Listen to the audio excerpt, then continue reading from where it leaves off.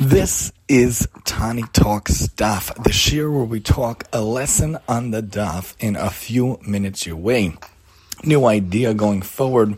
Bli neder, Imrit Hashem Bli Anhar. The idea is, since the weekends we have a couple of dafim to give over, we're going to try to find a common theme, a common occurrence, and a common undercurrent to the dafim until we get back to the rest of the week, where we try to do the daf lesson per day. But from the Thursday to the Sunday or Monday, since it's difficult, we're going to try to give it over in one overall lesson. So we're looking at the dafim from 58 and 59 all the way to 62.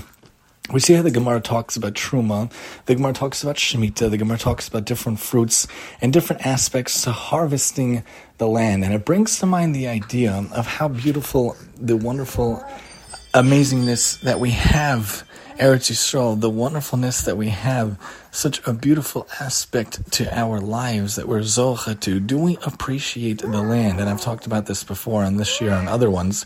Do we appreciate the land that is Eretz Yisrael, the beautiful mitzvos atloya ba'aretz Shemitah, which came about recently in the past, just really in the past year or so, how we have the beautiful, wonderful aspect to the land. And even in Galus, in Chutz La'aretz, do we appreciate the fact that we have our own land? For those of us who are zocha to have a house, for those of us who are zocha to have an apartment or a dwelling, do we appreciate the fact that we have somewhere to live? And what do we do with that aspect? What do we do with our land? What do we do with our homes? And what do we do with our lives? Do we take those brachos of those peiros and actually take them and understand not to take them for granted, and understand where they're coming from, and say, wow, I have this beautiful fruit that comes from wonderful places.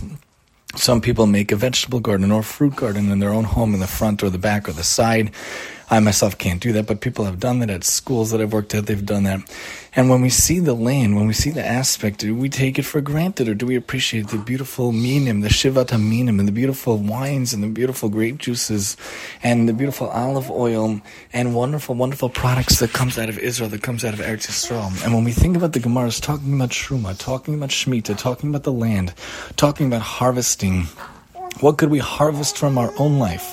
What can we harvest from our own times, from our own homes, from our own backyards and front yards and side yards, in order to be a part of mitzvahs and chesed and Torah in this life? And what can you do to harvest your house, to make it more proper for those around you? We've been doing different things around the house to make it a little more wonderful, a little more functional. We just had girls from the community around 5th to 8th grade. My wife hosted it, which was a wonderful thing, in a new layout. We wanted to harvest the use of our space for the girls in the community. And a couple of months ago, my wife hosted her own students from school, harvesting our space, harvesting our house, harvesting whatever we can in order to host things and do things that are hopefully mitzvahs and chesed and Torah involved. We have a baking class we've done this semester, using our dining room and kitchen to teach kids how to bake. We had a day camp in the summer, using our backyard and our house to give parents serenity for an extra week, for a couple of days throughout the week. What can we do in our lives? As the Gemara teaches us the next couple of dafim with the Truma,